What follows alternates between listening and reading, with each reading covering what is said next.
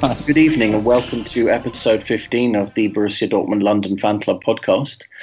And I'm Ben, your host and president of the London Fan Club. And we've got a special show on tonight where we're basically talking about a sort of comparison really between German football and the fan experience in Germany, the fan experience here in England in the Premier League. And I've got with me some special guests. I've got a journalist from Germany, a football journalist who has been on the show previously, and also a member of the fan club and a new friend of the fan club who is a massive Chelsea fan.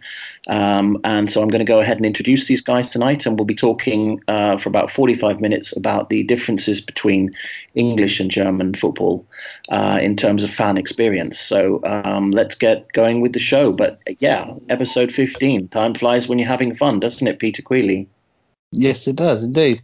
Thanks for inviting me along. So I'm a big Chelsea fan. And I've been going to watch Chelsea for over 30 years. I've seen us in the lower divisions. My dad used to take me, and then when I stood on the terrace, I just fell in love with football. My son, he would see Borussia Dortmund on YouTube videos and hear about the yellow wall, and he wanted me to take him to a game. And I became a member of the Dortmund London club so that I could access tickets. So I took him over to a game last year, and I feel a connection with Dortmund, and my son absolutely loved the day there. German football, I think it's a really good experience. I've seen Chelsea play at Stuttgart and Bremen, Frankfurt, and both Berlin clubs. I've been to see 1860 Munich play in the lower leagues as well. So I just thought it'd be good for people to talk about the comparisons between what's good and what's not so good about the two different, the Bundesliga and the Premier League, and where we agree. That's absolutely great. And we're talking about Woody here, your son, and I think he just turned, is it 9 or 10? Just turned 9, yeah. So he turns up to football training. 09. Yeah, Borussia boy. He turns up to that football training wearing the Dortmund kit, and everyone's like, "Who's that? What's he wearing?" And he loves it, Yeah. So he's What's his favourite player at BvB? So I mean, now it's Haaland. I think he's going to be a world star, isn't he? I think as long as he can stay at Dortmund, the better for the club. That's absolutely right, Peter. So welcome to the show, and thank you. And it's great to have you on as a member, and also as a big Chelsea fan. And me being a Londoner, I'm always keen to talk about London clubs as well.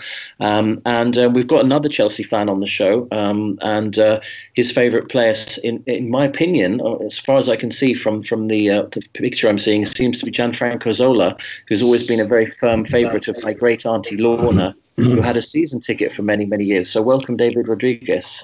Thank you very much. Thanks for inviting me on, Ben. It's a very similar story to Peter in that, again, I've been going to Chelsea matches for about 30 years or so.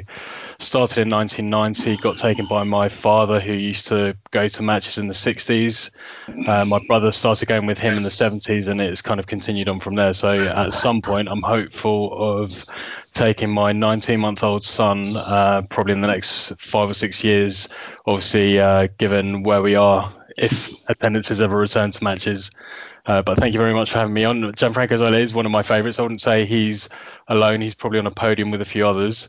But yeah, in terms of German football, like Peter, I've been to watch mainly Chelsea in Germany against some of the main Bundesliga clubs, Bayern Munich a couple of times, Stuttgart, Schalke, a few others. Oh, never mentioned that word beginning with S. Sorry, I didn't mean to swear on the show, so my apologies. It's okay. You share the common colour of blue with our neighbours in Gelsenkirchen, but we generally just refer to them like Gelsenkirchen. But anyway, thank you so much for coming on, and I'll be really interested to hear about your experiences. And I think what a lot of people, especially in Germany, will not know is that Chelsea spent a few years also in the second division in what is now the Championship, and I think. If I'm not, did they ever drop to the third tier? I can't remember. No, never second tier for a while, weren't they? Came very close to, but never have. Yeah. How long were they in the second tier for? In the what is now the Championship, was previously the second division. So it's a period of about 15 years where the club was yo-yoing between Division 1 and Division 2, mainly from the early 70s, so kind of mid-70s, the club managed to bankrupt itself pretty much, ironically trying to expand the stadium at a time when there was an economic crisis and just got their timing spectacularly wrong. Had to sell a very talented team of players who just won the FA Cup, the European Cup Winners' Cup against Real Madrid, and that team disintegrated and languished in the lower division for a few years, and then spent a couple of years kind of going up and down with the younger side. But got promoted again in 1989-90, I think it was the final time, and have been permanent members of the top division since. Incredible, really, isn't it? I mean, Phiilipp Buchner is a football journalist from Germany, works for Radio Berlin Brandenburg, and we've had him on the show previously when we interviewed the mighty Delron Buckley, who played for clubs like FC Basel, Arminia Bielefeld, and Borussia Dortmund. And it's always ultra special to have German journalists on the show, especially sports journalists who have such accurate and up-to-date information and knowledge. And Phiilipp, I guess, like a lot of people, I guess you weren't totally aware that Chelsea spent so long in the second division, right? Not at all. Of course, I was aware that Chelsea was not always out for hunting trophies. I think even at the beginning of the Gianfranco Zola era, I think they were not fit to earn trophies, were they? We won the FA Cup the first year Gianfranco has joined. We've been in the cup final in '94. So I'm mistaken there at least. Yeah. But I know Chelsea only got big back again when they had the necessary means. No, I would debate that. It's not the purpose of the show. But Chelsea were on the up from when they appointed Glenn Hoddle in 1994, and we had Matthew Harding who backed the club as well. And we won the Cup Winners' Cup, we won the League Cup, the FA Cup twice, which is really big in England. And we were constantly, we were second, third, fourth.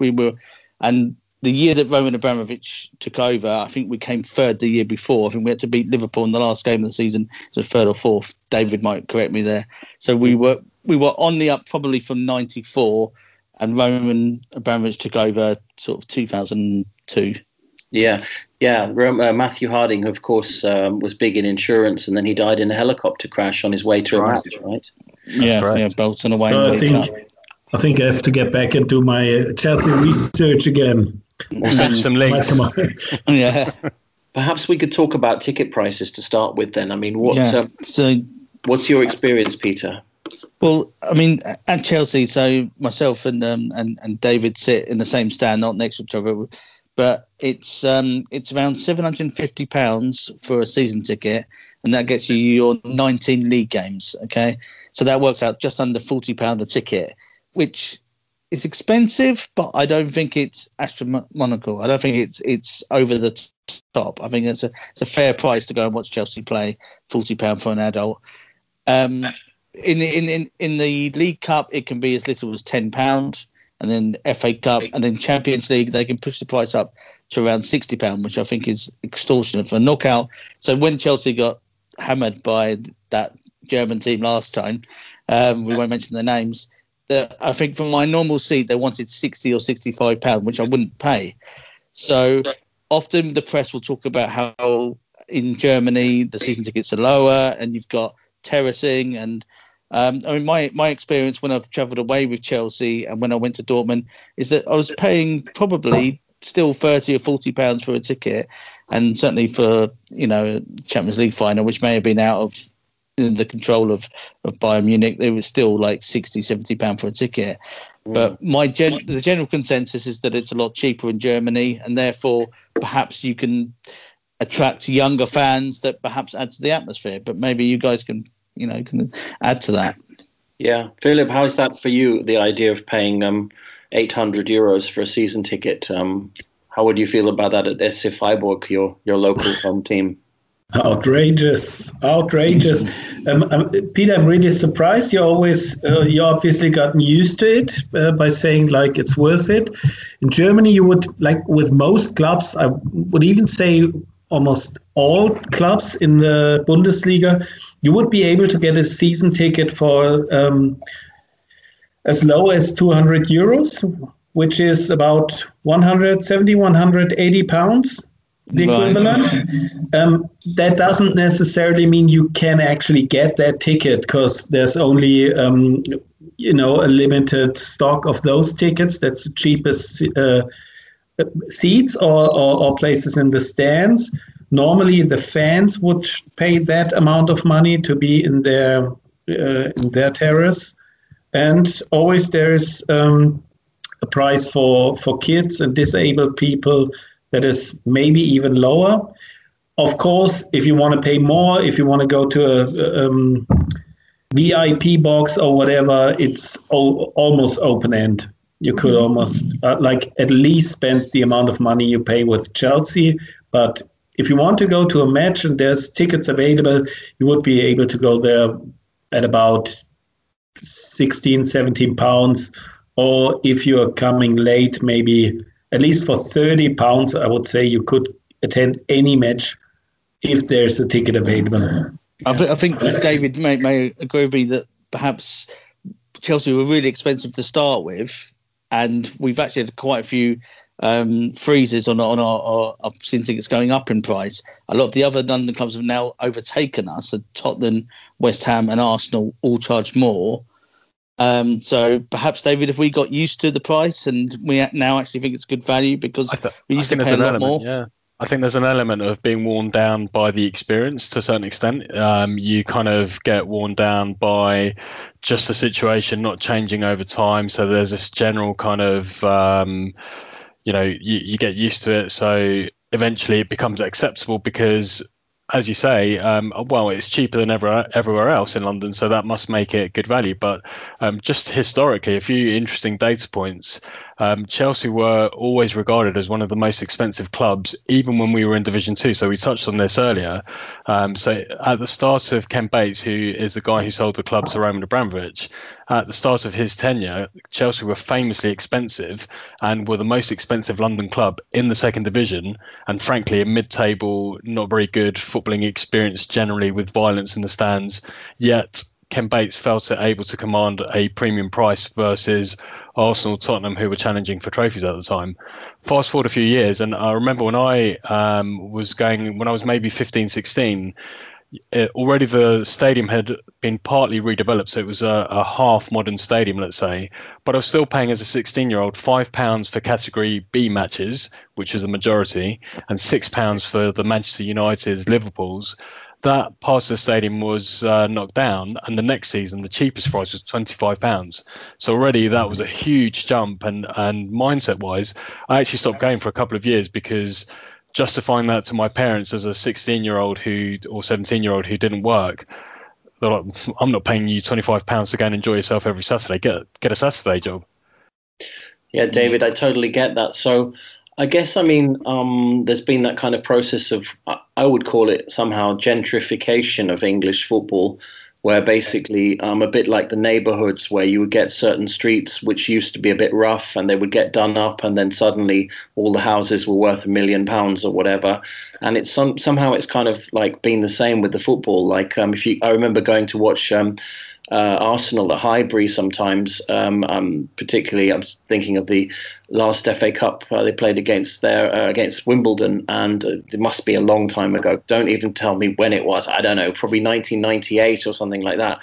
But I remember the ticket prices at that point were quite reasonable, something like £25 or something. And then, as I said, last time I went to the Emirates Stadium, which was against FC Cologne in the Europa League, I think the ticket was something around about, as you said, Peter, about £50 or something like that. And that was a cheap Arsenal ticket. So when did this gentrification of English football really happen? When did English football suddenly become expensive, do you guys think? And why did that actually happen? So I think there's two main drivers, as far as I can tell, and this is just an opinion. It's not really based on a scientific experiment. But the first thing is obviously the advent of the Premier League and Sky's investment into the whole television deal, and the clubs suddenly separating themselves from the rest of the Football League historically and throughout my lifetime. The first division was just the top division. It wasn't anything different from the rest of the Football League structure in England. Suddenly the Premier League was this kind of put on a pedestal as a superior product, which frankly it wasn't at the time, not at inception. And slowly Sky invested money. They were smart in being able to sell those rights abroad and sell this kind of more physical, exciting football. Even if the quality wasn't there, then it was, physical, lots of things going on. And then the real turning point, I think, was Euro 96, hosted in England. Suddenly, to your point on gentrification, I'd say that much of the working class group of fans who still follow their teams. But the difference is where you had crowds of, and this was across England, crowds of maybe 10 to 15,000 at every other club. Let's take out maybe Liverpool and Manchester United, but every other club had meddling crowds in the 80s and sort of early 90s. Suddenly you got this influx of people who thought football's great, it's exciting. The whole Euro 96 thing was very popular in this country. And the very next year, suddenly it was difficult to get season tickets. It was difficult to get memberships. I mean, I remember 1994, Chelsea reached the FA Cup final, and I went to an FA Cup semi without being a member. That's unthinkable these days, without even being a season ticket holder. Yeah, as a non-member, I went to the semi-final. David, you bought it on the day on the gate? You still had to buy in advance, but I was able to go to the semi-final without any membership, whereas that's unthinkable today. Absolutely right. Yeah. Absolutely right. It's a supply and demand, and the thing that the clubs, that they have almost the power over the fans is, if I don't buy a ticket at a certain price, they will sell it to somebody else, be it a tourist, be it what we call a day tripper.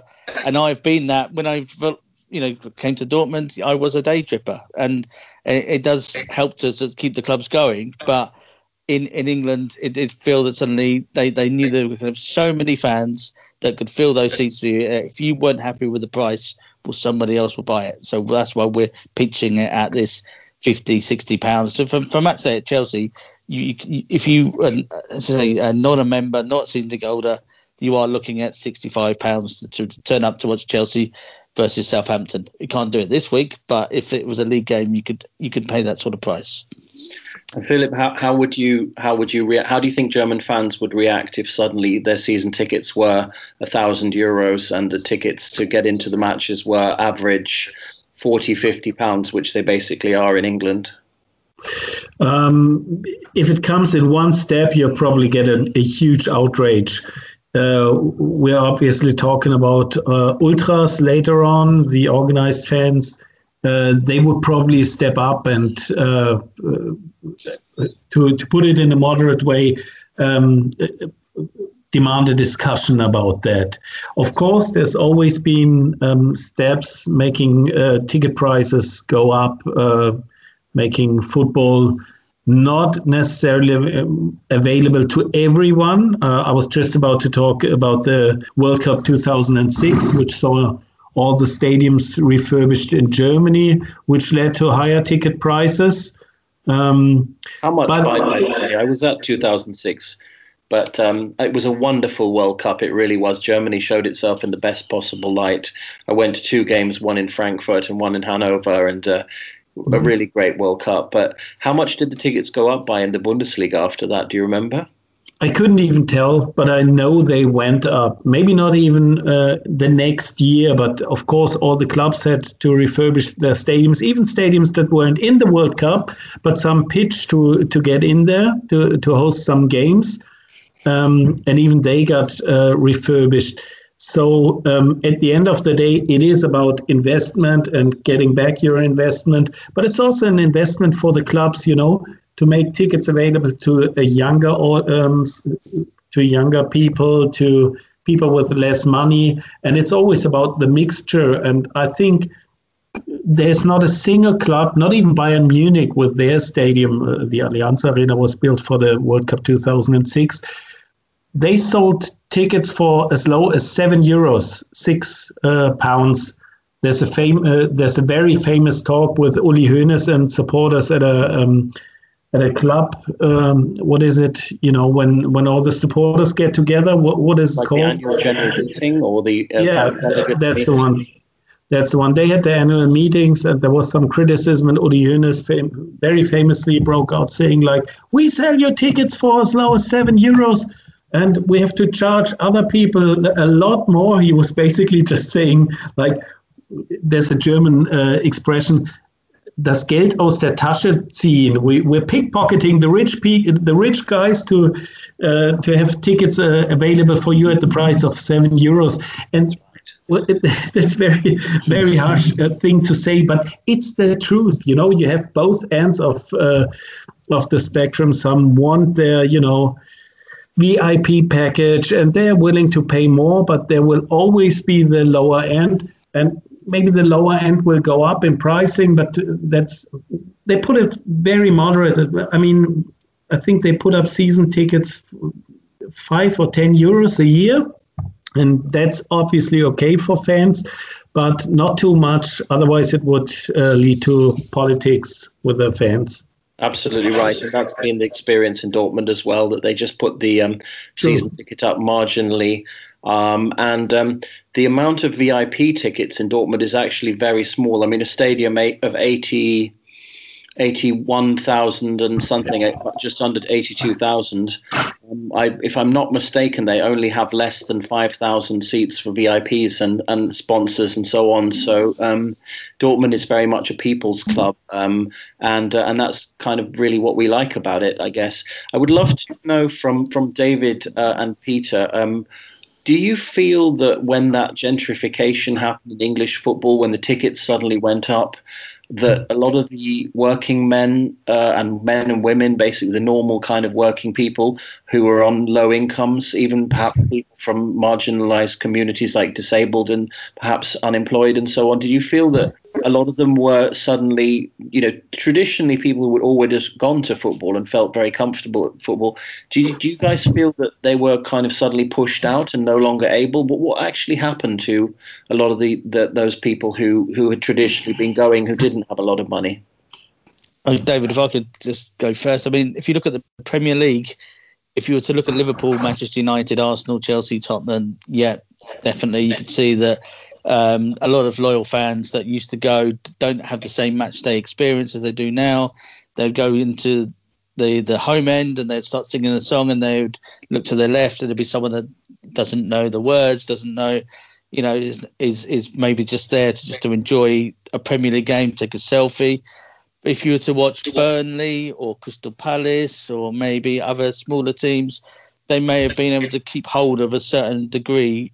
Probably the numbers are smaller, but I wouldn't say it's completely gone for every single club. And for Chelsea, when there's a big game, if we were playing Spurs and it was all sold out early on, and you can still have some amazing atmospheres at games, but week in, week out, they still start calling it the product. To fill these stadiums, you have a lot of people from all over the world that perhaps are not as focused or as passionate as long-term fans, and have perhaps priced out some people. So day trippers, yeah, day trippers, and I'm guilty of it. And I've been on, people go stag do's to Barcelona and they go in the bus, but if there's areas which are you need to fill these stadiums especially after this COVID. Football clubs are going to need to fill the grounds once it's safe. But it's people, season ticket holders, often sell their tickets back to the club or sell them on the black market to people. So you've got the home core end, which has been diluted by random people that might be there just to have a nice, go for tapas and then go and watch Chelsea play. And that dilutes the atmosphere, and for hardcore fans can put them off. So I think there's a need, and it's something if we can talk about safe standing at some point.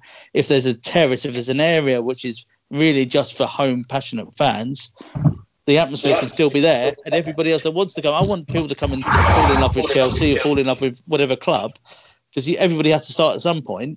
So, but there needs to be areas, needs to be separated in a certain way so that they can come and enjoy it, but it doesn't drive out the regulars.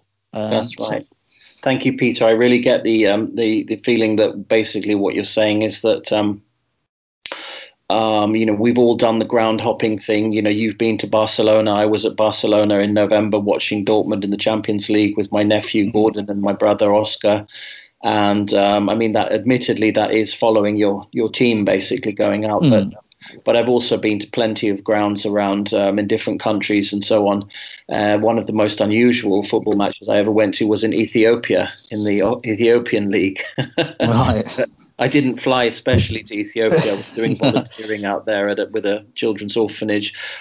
David, do you feel that because you have a lot of experience of the English game, many, many years, as you said, you've been going since you were a youngster, do you feel that many of that core audience have kind of just been pushed out of football and are no longer able to afford it, therefore? I think it's a slightly different problem, actually. So I wouldn't say those people have been pushed out, because my experience is certainly watching Chelsea, but I think it's true of other clubs as well. Certainly my extended friend groups who support other clubs, it's very similar there. I think those people still continue. It's a big part of their life, and therefore they're willing to commit. It doesn't matter what salary they're on. These season tickets, whilst they're expensive, they've been priced at a point that they're still accessible to most individuals if they've got a job. So those people will make a commitment to their club over other things, other pastimes they may have.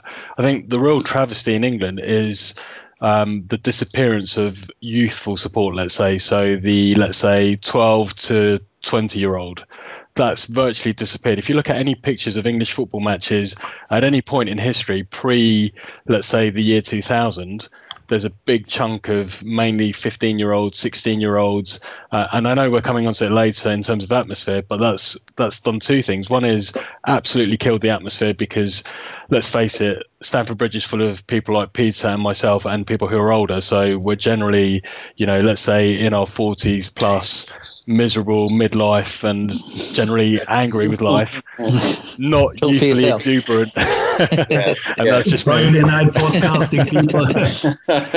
But we're lacking that youthful exuberance and kind of excitement that, say, the 20-year-olds have. And sometimes that spills over into overexcitement, but it's just lacking that energy. I suspect the picture in Germany is totally different, and they still have that demographic being a big part of attendance. So what you're saying, David, is that a lot of the young people cannot afford to go anymore. And if they do, aged between 12 and 20 years old, and if they do go, then it's very, very occasionally, perhaps because their parents have treated them or because they've managed to, get a cheap ticket or whatever. And so that potentially has a big risk in terms of where the future fans are going to come from. I mean, it makes the English clubs basically be very dependent on the tourists and the visitors. And as Peter was saying, those guys who come and date, ground hopping and just take a photo and a selfie or whatever, they don't know the songs. They're not really integrated. And so my experience of somebody who's, has a rich heritage of going to German games, I've been to at least a couple of hundred Borussia Dortmund games since the first season when I was a little boy, 1982-83. But I go to at least 5 or 6 per season.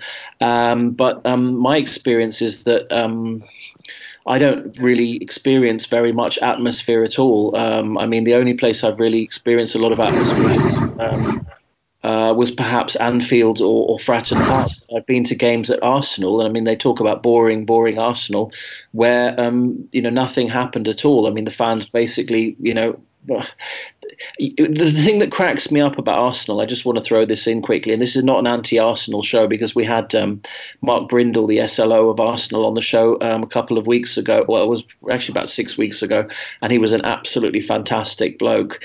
And there's a great heritage of players going from Borussia Dortmund, like Jens Lehmann and Tommy Rosicky and so on, to Arsenal. So there's definitely a good relationship there. Papa Socrates and Pierre-Emerick Aubameyang's there and so on right now. But so it's not anti-Arsenal. But what really cracks me up about Arsenal is you go to the Emirates and they have all these fan club banners all around the top of the ground. I don't know if you've seen them. And Philip, you're going to love this. They're fan club banners. It'll say something like, a bit like what we have, Borussia Dortmund Fan Club London. So it'll say Arsenal Fan Club Tokyo. And then the banner has been pre-produced on a plastic sheeting, and it then stays up on that ground all the time in the exact same place. I don't even know whether fan clubs actually pay for those banners to go up there, or whether they are actually original, or whether the club just produced them. I just can't really imagine. But I mean, the idea of taking all the spontaneity out of it to the degree that you can't even put your own fan club banner or flag up, and then tearing out all the youths and the 12 to 20-year-olds, it doesn't really sound like German football to me. I don't know what you think, Phiilipp. I've actually never heard of those kind of banners. Just let me ask back, does that mean there are fan banners of people who are actually not attending the games? Absolutely spot on. Yeah, they're banners which have been, in my opinion, I'll have to check in with Mark Brindle, but they've been pre-produced by the Arsenal Football Club, and obviously they'll have consent. But they are all around the top of the Emirates Stadium, and there's about 40 of them. Have you guys been to the Emirates Stadium, Phiilipp? Sorry, Peter. Yeah, I mean, as a football fan, and I respect Arsenal, but Highbury was a joy to go to, especially when they had the terracing in the old clock end behind the goal. And one of my favourite ever Chelsea games when we beat them in the Champions League. That's when it was seating, but it was again in the clock end. And the Emirates, I've got Arsenal friends that that seem to go us. It's nowhere near. There was something.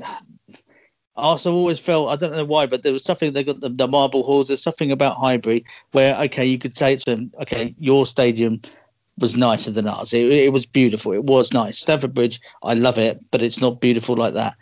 The Emirates, I mean, you get these big wide seats and it's all, a million burger bars and it is what you want to avoid. And I'm so pleased that Chelsea haven't moved from Stamford Bridge to build something like that. I haven't had the experience of going to Tottenham yet, the new ground. I've been to the old one many times, which I enjoyed. Yeah, the White Hart Lane. I remember a couple of 3.9 we used to call it. But the new stadium, I understand they're trying to do something different to the Emirates. I'm not sure if that's been achieved. But Arsenal, I know, and actually a lot of real passionate Arsenal fans that are now looking around the Emirates. So this season they've started well, but they're looking around and thinking, was it actually worth the move? Was it worth the sacrifice of losing the Emirates and losing Highbury? Sorry. And the amazing thing, Phiilipp, is, I'm sorry to interrupt, but the amazing thing, Phiilipp, is that the ground Highbury was torn down and there's now apartment buildings. That kind of breaks my heart. I'll tell you a very quick story. I went out to Barcelona, as I was mentioning earlier, for the Champions League game on November the 27th last year, and I was there the day before. So I just being basically a bit of a football fan, I went down to see the other club, Espanyol, and I'd heard the whole story about how they had this football ground. And I went to look for their old football ground, and it was in one of the posh neighborhoods in Barcelona. Anyway, I spent the whole day kind of wandering around trying to find this place. And eventually I found a dog walking sort of area, a little grass patch of dog walking sort of area where people take to walk their dogs, and children's swings and so on. And apartment buildings all around, and there in the middle of where the dogs basically do their doo-doos, their poop, was a little tiny brass plaque about the size of a hand, and it said, "This used to be the Espanyol football stadium." Right. So the Barcelona fans take their dogs there, do they? Let's move on. Talking about, I'd really like to get onto the topic of safe standing but before we get on to safe standing, because that's something quite close to your heart, Peter, let's just talk about, the impact that that gentrification of English football has had on what traditionally were known as ultras, or kind of Phiilipp, there's a very big kind of ultra scene in Germany of very, very dedicated, passionate fans who basically sing and chant and have great songs and very much identify with the club, and it's very much their life and so on. And as any English fan knows, the Borussia Dortmund ultra scene on the yellow wall, the Südtribüne, is famous worldwide, 26,000 behind the goal, and has the most extraordinary level of dedication in terms of they just sing the whole time during the game. They chant and sing and support the club the entire time, whether Dortmund is winning or losing. Isn't that right, Phiilipp? It is right. Although I have to tell you, if you come to Germany and talk about this topic, you would find 17 other clubs and fans of other clubs to disagree. That's what they basically all do. And we've got quite a few really passionate supporter scenes, ultra groups. And it's not only, if I may add this, about the support, of course, the support and level of support is what makes an ultra, but let me pronounce it German, ultra. But of course, it's also the interest of the club and the ideal of the club. That's what every single ultra in Germany would always defend, would always even defend against club officials who try to alter that. And this is also a very important part of ultras. And about the support, as I mentioned, I would say every single supporters ultra group makes an excellent support for their club, especially at the home ground, but also going away. And I have to add that, like for the flags, we were talking about the banners. A banner is always a sign of attendance. If you're not there, you don't have your banner there. If your banner is there, everyone knows, okay, hammer hearts are there, or supporters crew is there. You would always know. Yeah, absolutely. So it's pretty artificial, really, to put a plastic banner up, whether the fan clubs are there or not. I mean, it's just very, very strange. But Phiilipp, how can you kind of just describe the ultra scene, basically, just so that we can get an idea? Because I think in England, some people mistake it with you had that famous hooligan group at Chelsea, the Chelsea headhunters, who used to go around basically fighting with people and so on. And they would, as you say, often be teenagers or people in their early 20s who, as you guys were saying, perhaps nowadays can't afford to go anymore, or perhaps they're completely marginalized. But just to get an idea, before we go on to asking Peter and David whether those guys really still exist. I mean, one of the things I love about German football, for example, on the Yellow Wall in Dortmund, is the extraordinary choreographies where they basically create like amazing imagery.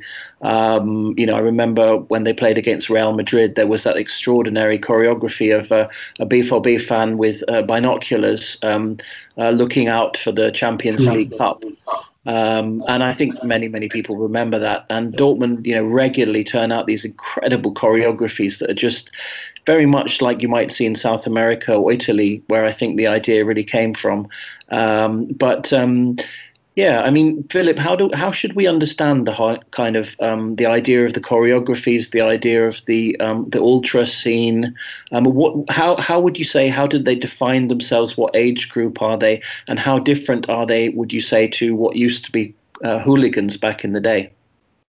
Well, to make that clear, ultras and hooligans are two entirely different things. I have to add, though, of course, there would be ultras who are also hooligans, because, and I'm getting back to ultras, ultras are kind of no matter what movement. No matter what, we're going to support our team until the end. We're going to support our ideals. We defend them, as I mentioned before. And some of them would also take it, we call it auf den Acker, where hooligans meet. Yeah, dritte Halbzeit. Yeah, we say it's actually on the auf dem Acker on a what's the English word for Acker, Ben? Dritte Halbzeit means the third half of the game, basically, and it's an expression in Germany for basically taking it out after the match, meeting up. The hooligans meet up and basically kick the crap out of each other. Yeah, on the countryside or what? And it doesn't necessarily have to be around the games.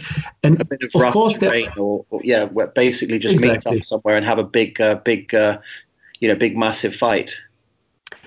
But and maybe there are also ultras within the hooligan scenes, but and ultras also have to defend their gear in the stadium.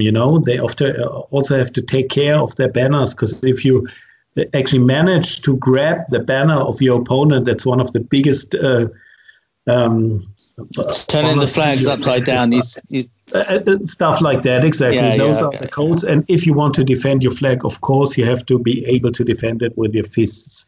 Yeah. However, this is not necessarily the core of what ultra means. Ultra is, as I mentioned before, a thing by itself. They take pride in their choreographies, in their singing, in their organized support, also in their social work.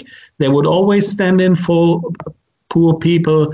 Here in Berlin, every single year they are collecting clothes for homeless people when it's getting cold. They collect money, they bring in trucks, they bring in people, they bring in huge bins and collect. You can bring sleeping bags, you can bring your old jacket, you can bring a jumper, and they would all grab that and try to bring it to homeless people. They would also support their people who are banned from the stadiums. So this is actually a very strong feeling of togetherness, a very strong feeling for standing in for your club. And this is what every single ultra in Germany would subscribe to. Other than that, they all have their different cultures. Not a single ultra group is like the other. You might even have different ultra groups, sometimes even rivaling ultra groups, because we all know there's only one center of your stand, and all the ultra groups want to stand in the center of the terrace and lead the support. But most of the time they get along, and they will have the voting who does that. But they can also always be very different from each other. I think most would also agree in support of anti-racism, anti-discrimination. This is also a very strong part of ultra culture these days. Not necessarily, but they agreed on letting politics in. Because we had, back in the old days, you would say politics and football wouldn't mix. But nowadays they say, well, everything we do is basically politics. So why wouldn't we agree on what we agreed to on in private? And that led to a wider support of those positions who ban racism and all sorts of discrimination. So just without going too deeply into it, so just to summarize, basically what you're saying is there are groups of fans who are very coordinated and organized, perhaps around the idea of fan clubs, being part of a fan club? Phiilipp? Yeah, I would say so. Yeah, a certain breed of fan club, a modern breed of fan club, but basically, yes. Okay, great. So that's, for example... They would disagree. They would disagree now. Say we're nothing like a fan club. No. Sorry, Peter. I think that's how we see it and on the continent. I think we see the idea of an ultra where, okay, if you were to talk about, it's unfair to pick on any club, but a Lazio ultra, you might think it would be really scary. You might think of an ultra from a smaller Dutch team to be, someone that can do a big display and be very passionate. In England, I think we have a hardcore support, and there'll be certain people that are, in the old days, they call them top faces, but there'll be people that have got the ear of the club. So if Chelsea, for example, were to have a big Champions League game, they'd be able to talk to the club and say, right, we want to do this sort of banner, we want to do this before the game, and the club will work with them. But I wouldn't say they're like a club. I think it's lots of individuals that may come together on a certain match day, but it's not as organised. I mean, I think Crystal Palace have tried to get into this sort of thing. Some people like it, some people don't. But David, what are your thoughts on? Sorry for the interruption. But then, if the question was really if they are a club with membership cards, then the answer is no, of course. No. Sorry if I'm mistaken. Yeah. No, I think you're right. Phiilipp, Peter, thank you so much for interjecting. That was going to be my next question, is how does that compare to England, basically? Why do we not really see things like choreographies and fan club banners so much at the matches? Or do we, and I'm just not seeing it? David, over to you. So I think first of all, it's a fundamental cultural difference between much of Europe and the UK, and really the history of how support for the sport has evolved. So if we talk briefly about, we touched on hooligan groups, and it's important to understand how those groups came to be. So one of the reasons is we spoke about youthful attendance. If you look at any kind of images of old hooligan, let's say battles, events, mass groupings of people who then ended up fighting, they're all kind of 16, 17, 18, no older than 22, 23 maybe, all kind of young guys. I think gentrification in the country as a whole in the UK is a factor as well. So if we talk about, let's say, London, the London clubs, historically, Chelsea had their support in relatively local areas and kind of areas that were close by. If they were not immediately by the stadium, then they were close by. These days, that's just not true. Everyone, Peter and I live in Surrey. I grew up in central London. I grew up about 2 miles away from Stamford Bridge, but that's not where I live now. And that's true for most Chelsea supporters, but also other London clubs. You spoke about Arsenal earlier, and I guess a lot of their support historically came from Islington and surrounding areas, Finsbury Park. I'm not sure that's true anymore. And lots of their supporters live in Essex and Hertfordshire and so on. So it's a general gentrification in the country, which means people don't live close to where the ground is. And I think there was a tribal aspect to hooliganism. If you were, say, following Chelsea or Tottenham or whoever, you were almost representing that part of London in Newcastle. And 30, 40 years ago, and I know we're coming on to this later, but fashion and, just lifestyle and jobs even, you went to parts of the UK where mining was, say, the main employer. And in London, maybe people were working in finance or were working in professional jobs. It's just a complete culture shift. It was literally like going to a different country. So I think all of those factors explain the kind of hooliganism background, and obviously policing was lax as well. We've got CCTV; it's a lot more controlled these days. That makes things harder. To Peter's point about other clubs who seem to have adopted a quasi kind of ultra approach, it feels to me, and this is a personal view, so I'm not judging it, but it just feels artificial, like they've chosen to identify with something they like from elsewhere. So I take Crystal Palace. That to me strikes me as something they've just seen elsewhere. They've liked it, they've borrowed it. And, in fairness, I went to Crystal Palace for the first time probably 25 years ago, and it was just another club. And now they've got something about them. There's something a bit more interesting when you go to matches against Crystal Palace, because they've developed this kind of identity around their ultra group. That's right. Yeah. We had Jay Crame. He did the first 2 podcast episodes. He writes for the Eagles Beak, which is the Crystal Palace website, and it was very interesting hearing basically about his experience with Crystal Palace. And so in essence, Peter, just coming back to you, are you saying that essentially a lot of the teenagers are no longer able to go to the games because it's expensive, so therefore that kind of typical, what I've seen in the Südtribüne is that a lot of the young fans on the Südtribüne are basically aged exactly that, between sort of 14 and 25 and so on. And if they're no longer going to English games, I mean, perhaps, is there? I mean, we play as a Borussia Dortmund fan club. We play regular football matches against other fan clubs of other teams like Newcastle United. We've played against Lazio a couple of times and so on.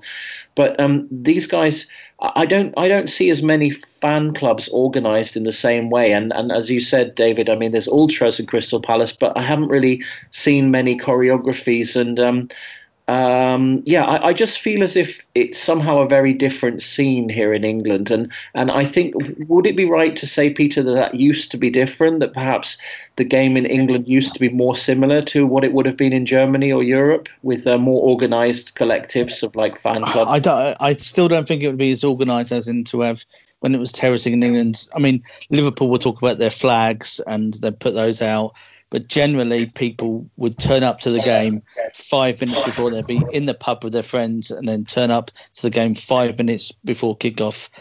At the moment, young fans, because the likes of me and David, the likes of people older than us, we have season tickets. We're not moving. We're still going. And as we get older, we get quieter, and the youngest are not really coming through, and the season tickets are very expensive. So there's been a big call before about having like a mid-price, because my son is 9. I can get him a child ticket, and then once he's 16, he's classed as an adult. So suddenly, at 16, you could still be at school. You should still be at school or college, and your wages, if you are working, are tiny. And then there's sort of this jump. There needs to be this sort of area where you can perhaps have a 16 to 22 season ticket price that would work for everybody. Chelsea, both of you are Chelsea supporters. Firstly, a bit of a provocative question. When was the last time you saw a choreography at Chelsea at Stamford Bridge? They do in the Champions League games. Yeah, albeit it feels a bit manufactured, to be honest. So who organised that? Is it the big faces you mentioned, the capos? What in Germany is called capo, like the lead singers? Yeah, so the guy who runs the fan scene. Are they the guys with the megaphones and the microphones at the front? They wouldn't have that in the match, but they would have the ear of the club. They would be able to talk to the club and say, "This is what we want to do." And then there's a group that's trying to work on the atmosphere in the shed end, which is the opposite to where me and David said was the original home end. So they've done stuff for Champions League games, and for like when Frank Lampard returned. I think, did we do something for John Terry when he came back? I must admit, the best one I've ever seen at a game was against Frankfurt in the Europa League semi-final a couple of years ago. I watched that. I was gobsmacked, and so.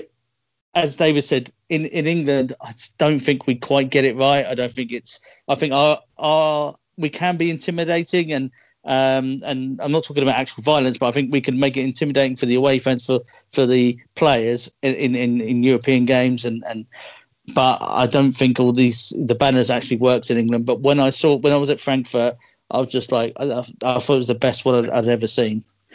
Was that actually in Frankfurt or in London? Because in Frankfurt. Yeah, I watched the game in Chelsea, the away game. It's a really good trip. I mean, Frankfurt's a strange city, but it's But yeah, Frankfurt have got amazing fans. David, you mentioned it can be artificial with the choreographies. Can you just explain what you mean by that? Because in Dortmund, it's everything other than coordinated by the football club. Yes, the Fanbetreuer, supporter liaison, do get involved with that, but they are not basically telling the fans what to do. It's groups like the U-Bows and the Unity and so on, and other fan clubs in the Südtribüne who basically organise these things. They've got a small office underneath the Südtribüne where basically people go and then they collect all the different materials. The materials are all made up we London Fan Club, we've contributed to choreographies before when they've basically gone around fundraising, we put money in the collection and so on. But there are also active, apart from the fundraising that they do, collecting money on the day, there are also active appeals to fan clubs to support different choreographies and so on. That's basically how it works in Dortmund. But just tell me briefly, David, what you meant by artificial. How does it work in England when such choreographies happen at Stamford Bridge? So I think, in fairness, there's fan clubs involved. As Peter mentioned, there's a couple of kind of groups who've organised themselves. They're small, and I wouldn't say they're structured in the same way as fan groups are on the continent, whether it be Germany or elsewhere, with, as you mentioned, their own offices, their own space to work and so on. This is just, let's say, people like Peter and I who get together and say, we should really do something for this match against whoever, and then kind of speak to a few people, maybe fund a banner of some sorts. And in fairness, as Peter said, they've done it for a few things now. I call it artificial just because culturally it's not really part of the English game and never has been. So Peter alluded to intimidation earlier, and what I think he's getting at is, I'll give you a comparison. I think the first European game I went to, or actually not the first, but one of the best European games I've ever been to watching Chelsea, was against Bruges in the Cup Winners' Cup. I think that was 1995. To me, that is still the best home atmosphere at Stamford Bridge in a European game ever. And I've been to like 20 seasons worth of Champions League games. nothing's ever come close. There's been days where, when we beat Barcelona, that was a huge result and there was a big celebration. But that atmosphere against Bruges was second to none in my book. And there was no display. There was nothing kind of fanciful about it. But just, 30,000 odd people who were going absolutely nuts. And if you look at clips on YouTube, people were on the pitch after we scored goals. I mean, it just shows you the level of difference from where we were then in terms of our supporter base. Ironically, a lot of those people are still probably going to matches now in their 60s or 50s. They're not jumping on the pitch anymore. They're kind of staying firmly sat in their seat, probably moaning about something. That's the difference. Absolutely right. Yeah. So basically, a lot of the spontaneity is kind of gone, and also in England, you don't have so much. I mean, I did when we went up to Anfield for the Europa League. We took 30 members of the London fan club up on the bus with the London Reds, London Liverpool fan club. And we played a friendly match against them, which thankfully we won 5-0, the London Dortmund fan club. But and I did see very much at Anfield that people do bring banners and scarves and flags and so on, and they do make quite an atmosphere of it. Just let me ask you briefly, because Peter, you mentioned the big faces. Why in England do we not see so much of the capos, the guys with the megaphones, kind of stimulating trying to getting the songs and the chants going and so on? How does it actually work here in terms of because my experience is mostly in Germany, I have to be honest, although I'm from the UK originally. Yeah. Okay. Well, I think throughout every football club, I mean, you can go from non-league to every single division. There'll be certain people that go there that perhaps they've got the respect of the other fans. They don't have to be hooligans or anything like that, but they're somebody that can get the crowd going. Maybe they've got the loudest voice. Maybe they've got lots of friends around them. Maybe they're the funniest guy, or girl.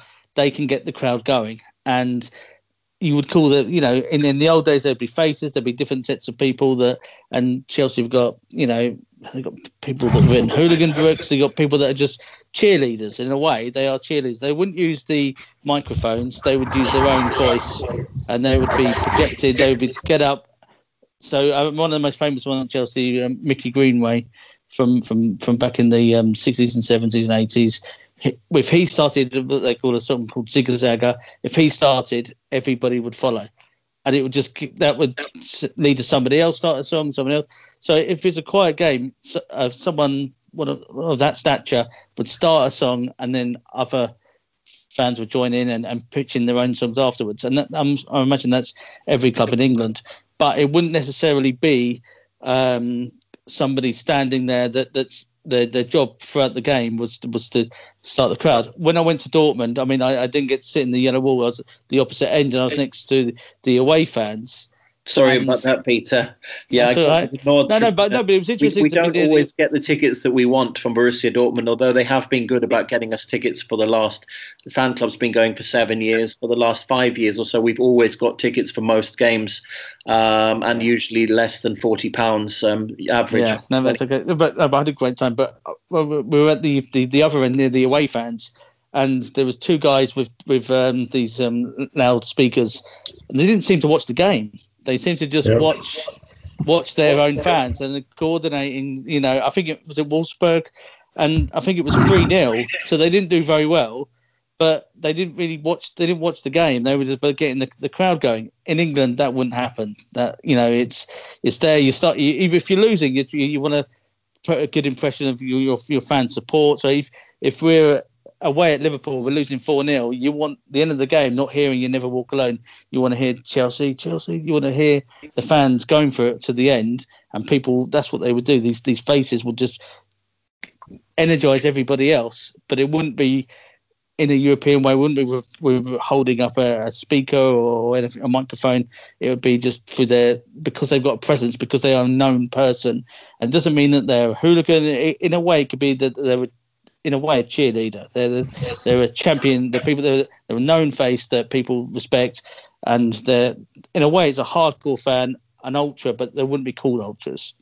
Does that make sense? It makes absolutely sense. I want to bring in Phiilipp here because he's been out of the conversation a little bit. I was just really kind of listening. Phiilipp, what are your impressions of that kind of slightly more sterile, more kind of clinical atmosphere, with the less of the spontaneity, less organisation, and so on, and also the high ticket prices? I mean, does that appeal to you for football? Do you think it could work in Germany to lose so much of that culture, fan culture? Well, it's interesting you mentioned, because what Peter just said, the guy not watching the game, holding his megaphone, being turned to his own crowd. This is, on the one hand, a big responsibility. Not everyone can do that, and you're holding this position for years. And actually, those guys, it's mainly men, never miss a game, and it's their responsibility. On the other hand, you will always hear the same songs, and whether you're 3-0 up or 3-0 down, to me, and I'm kind of an odd fella when it comes to that, an old breed, I like the more spontaneous approach way better, because whatever happens down there, infuses whatever comes from the terraces. This is a kind of two-way situation. Like if the first couple of minutes of the game went well, the crowds were always on fire, already on fire, and this got back on the pitch. So this was basically what happened in the old days. And even if you were 3-0 down, if you played well and played your heart out, you would always get your support until the end. This is not it. But if people had the feeling this is not going well, they gave the game away after being 2-0 down, they would let their guys know. And I like that more. But on the other hand, I mentioned that no matter what approach, I think it's part of the ultra culture as well. No matter what, we're going to support them. And one game in 20, maybe you get a good result out of being 2-0 down. You get a draw 2-2 and they would probably say, if we hadn't supported our guys till the end, this wouldn't have been possible. I don't think whether like the Champions League semi-final against the Spanish team, help me out here, with Borussia Dortmund. We're talking about Borussia Dortmund. The one where they made the final at home, they had the game. Was it Real Madrid where they turned around the game? No, that was Malaga. That was the quarterfinal. Thank you. That's the one I mentioned. I think this would have been possible with the old way, the one I mentioned as well, because everyone would have gone to the fullest of the support. But in the new ultra way, going on and on and on, even if you don't think it's going to work this evening, they always gave it all. And at the end of the day, you had the result, and maybe the capo, the boss said, "See, I told you, never give up. Give it your best, and at the end, we'll see where that leads us." That's right. Let me jump in for a second quickly, because I'm also mindful of the time. We want to talk about safe standing as well, which is a very big issue, and also fan fashion. Peter was wanting to talk about. In essence, I kind of really. I can really see like the huge difference, and I mean, obviously, in my case, I prefer the German way. But what I wanted to say was that Roman Bürki, the Dortmund goalkeeper, was talking last week in Kicker magazine, Fußball magazine, about how Dortmund wouldn't have lost against Augsburg if they'd been playing in Dortmund in front of the yellow wall. And in Dortmund, they talk about that 12th man, the 12th man, and basically how the Südtribüne can really swing the match. I mean, I remember I went to watch, was it 2 seasons ago, when Aubameyang was transferred from Dortmund to Arsenal. I think was it 2 seasons ago? Was it 3 seasons ago? I can't remember. But sounds longer. Yeah, probably 3 seasons ago. And I went to watch him in the match against Everton, and he scored I think it was the opening goal, and it was the second goal actually. And he then didn't know how to celebrate, so he just sort of sheepishly went round behind the goal, and then the players came and celebrated with him.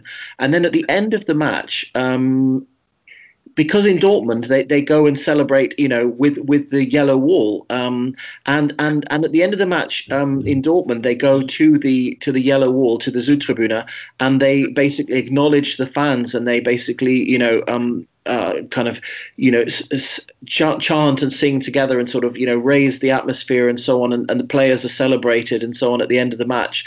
And Aubameyang just kind of didn't know what to do, because all the Arsenal players started walking off the pitch, and Auba was expecting to go to the clock end or whatever and celebrate with the Arsenal fans, and that just didn't happen. And I just remember seeing that and just thinking that how different it is, really. David, do you agree that do you see that in Germany, that the fans really make a difference? I mean, do the fans make that much of a difference here? Do you see those trends that I'm talking about there, and that relationship seems to be so much stronger between the fans and the players, or is that a link that's missing a bit in England? And is that? I'm not sure. I think it does exist. I think it does exist. I would say it was certainly much stronger in the past. So there were defined home terraces at every club. We've already spoken about the fact that most English teams have either changed or remodeled their stadia to be these kind of ultra-modern bowls, for want of a better term. Some have gone a step further and just taken their stadium outside the city they were in to this kind of outside retail park next to kind of several shops, and it's just not a football arena. So that in itself disintermediates the local area from the football club, because you'd expect, whether it's Chelsea, Arsenal, whoever, their local support to kind of live relatively close by. Suddenly, if your stadium is 20 miles outside the town you're supposed to be representing, that's already a difference. So I think it's partly kind of where people are coming from to watch the match. To Peter's point earlier, I think what we've relied on historically in English football is to try and intimidate the opposition more than anything. So it's less about supporting your club, but actually intimidating the opposition. And I think there's something in that, because if you look at the results since the pandemic broke out and games have been played behind closed doors, you look at the amount of away wins, they're much higher than in any other season. So there must be something to the fact that there aren't home fans to either support or intimidate either way. There's got to be something in that. So in summary, are the fans still the 12th man here in England? I think in more subtle ways, not perhaps as pronounced or as obviously as somewhere like Dortmund, where there's a very identifiable kind of home area, let's say, a main section. But I think they're definitely a factor. Yeah, thank you for that, David. I really get that. And Peter, you wanted to talk about fan fashion, but also about the yellow wall. And I'm just going to give you guys notice. We've done an hour now, so we should be wrapping this up in the next sort of 5 minutes or so. But bring in your point about safe standing, because it's certainly been a campaign. We've seen Celtic introduce it. We've seen Shrewsbury Town introduce it in League One. Are they? Yeah, I think they're in League One, third tier. Or are they League Two now? I'm not sure. But it hasn't really. I think probably because of the impact of Heysel and Hillsborough in the past, where basically fans died, crushed and so on, and it just hasn't really taken off again. Can I just ask a quick question, Peter? There, would you say, is it actually a fact that the actual home ends have actually been completely removed in grounds and stadiums? So like Chelsea doesn't have a home terrace anymore? No, is that right? So Chelsea still have what we call now. It's the original shed ends is shared with the away fans now. The Matthew Harding lower has become the hardcore support area, and it is the home end. And for certain games, it can still be bouncing, can still be people stand the whole game, and it can be really loud. Then we could have a game at 12:30 on a Sunday, and it can be dead. It can be so quiet. It's embarrassing. And this is every club. You mentioned Liverpool have a great atmosphere. They don't always have a great atmosphere every game. It's throughout the country. It's being diluted. So safe standing is seen as something that could save football. I understand Celtic have tried it. Some non-league teams have. It's the idea that you can get a group of like-minded people close together, and if they can do the singing and dancing, it's going to lift the rest of the ground. It's going to improve the atmosphere, and God forbid it use the word product for the people watching on telly. They want to hear atmosphere. They want to hear fans really getting into it. And I think safe standing. The only time that I've been able to use it, I went to see 1860 play. And it was a cold December day, and everybody was drinking like mulled wine and singing, and it was brilliant. And this is a, you know, at the time, I mean, I think they were in the first or the second. They're below the Bundesliga. I know they've gone down a lot further now, but it was a great. You know, I really missed the terracing, and in England we still have that at non-league and some lower league teams, but safe standing. It's something that I was hoping was going to be reintroduced, and it could actually, all of the stadium, it could actually lift the whole atmosphere. If one end is actually going for it and singing, then it can really help. But given COVID, I don't know if it's been set back a few years now, because we'll have to see what happens in the coming years. So I think it was getting closer in England, and I imagine you guys love it in Germany, safe standing compared to just everybody having to sit. But I hope it's going to come to England soon once COVID is over. Or, you know. Absolutely right. Yeah, COVID will impact a lot of the decision making. But Peter, I mean, it's also just about basically about the fact that it has caused violence and problems in the past and so on. And but also, I think, I mean, I've been at games where the even at Fratton Park at Portsmouth, my local team, where they spend the whole where the security spend the whole time shouting at people and telling them to sit down. David, is that? Yeah. I mean, have you seen that at Stamford Bridge? That, I mean, it's almost comical, isn't it? Yeah, it's been a long-standing, pardon the pun, complaint of having the kind of new modern stadium, and I think this was going to be something I touched on earlier, but actually because I knew we had this as a topic, so we spoke about why atmospheres are perhaps either really or generally perceived as being poorer in the UK versus other countries. There's a number of factors we spoke about: the demographic of attendance and the lack of youth, pricing. But I think one of the key ones as well is actually the ability to just stand wherever you want or mix with your friends. It doesn't have to be standing necessarily, but obviously we're in an era of all-seater stadia. For example, Peter and I are part of, I'd say, a bigger group of friends that are, you know, when we've gone to certain away games, there's maybe 30 or 40 of us. I wouldn't call us an organised group, but it's just groups of people who've got to know each other and actually just hang about together.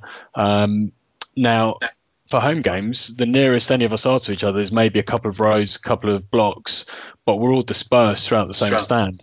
If all 30 or 40 of us were always together, then we would naturally sing more. And it has happened at away games where we've bought tickets together. So therefore, you know, we're comfortable with who we're around. It generates a slightly better atmosphere. Right now, I can tell you for a fact, my seat at Stamford Bridge, I go with my brother. Behind me is a pair of 60-plus-year-olds.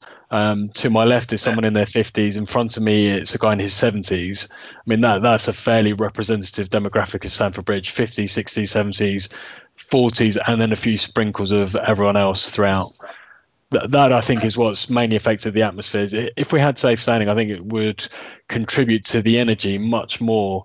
And you're right, you know, give people a choice, because there are people who go in these all-seater stadia wanting to stand. I'm one of them, but there are people who rightly say, "This is a seat. I want to sit down, or I need to sit down." Absolutely. And can I just add that? I mean, you did mention Hillsborough. I mean, Hillsborough, the poor policing and the fencing around the terracing was the problem. I don't think safe terracing, I don't think it's going to lead to a hooligan problem. Everybody's on CCTV, everybody buys season tickets, you can lose your job, you can do it. I think it's going to generate atmosphere, not hooliganism.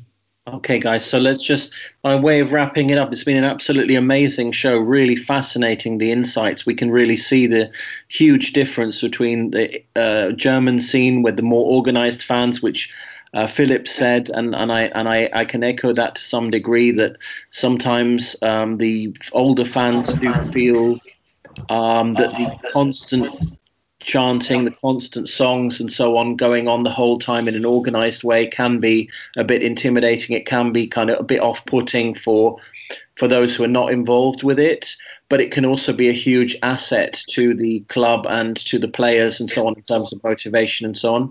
And we talked about how the fan scene is more organized in Germany. Dortmund have 900 fan clubs around the world, about which more than half of those are in Germany itself. And they're very much organized with their own banners and scarves and so on. They have, their presence is visible. But we then also talked about the English scene, which is kind of more decentralized, where people are doing their own thing. How basically in the past there were more kind of hooligan elements, but stadiums have kind of lost their their kind of loyal areas where people would go, and also that young people have been kind of pushed out because of pricing, and it's become kind of more high class stadiums and so on, where people have to sit down. And then there's the kind of sense of that spontaneity in the songs that were not so much coordinated in the past, but they're not really there. And so a lot of people, and I think Peter and I are examples of this, English people will love to go out to Germany and really soak up that atmosphere and really enjoy the passion and enthusiasm, and also just have a beer as well with other people on the stands. And I love in Germany the way you can celebrate. You can just hug someone and really like whatever, just go crazy when you win, and celebrate a common experience with other people. So I mean, I think the German way of football is very, very appealing, and I'm also glad to hear that Peter, you feel that English football may be looking more at standing terraces and more songs and so on in the future. So it's not all bad. So just quickly before we wrap up and get the social media, guys, a quick vote amongst you: standing good or bad? Standing terraces. Totally good. If you ask me. 100% supportive. It's necessary. Absolutely necessary. Thank you so much. Well, it's been an amazing show. So, basically, by way of wrapping up, where can people catch you guys on social media if they want to talk more about this topic with you, or perhaps David and Peter if they want to connect with you and maybe watch a game here in England, perhaps some German fans coming over? Yeah. Okay. David, if you go first. Yeah, I'm trying to remember my Twitter handle. I think it's dr_stan. I never actually give it out. It's one of those things that loads on your app, but pretty sure it's dr_stan. Yeah. And I'm at PQCFC. PQCFC. And Phiilipp, where can people find you? Also on Twitter, it's PHBUECHNER, PH Buchner. PH Buchner, okay. Borussia Dortmund, du bist unser Leben. Borussia Dortmund, du nur ganz allein. Borussia Dortmund, hast uns so viel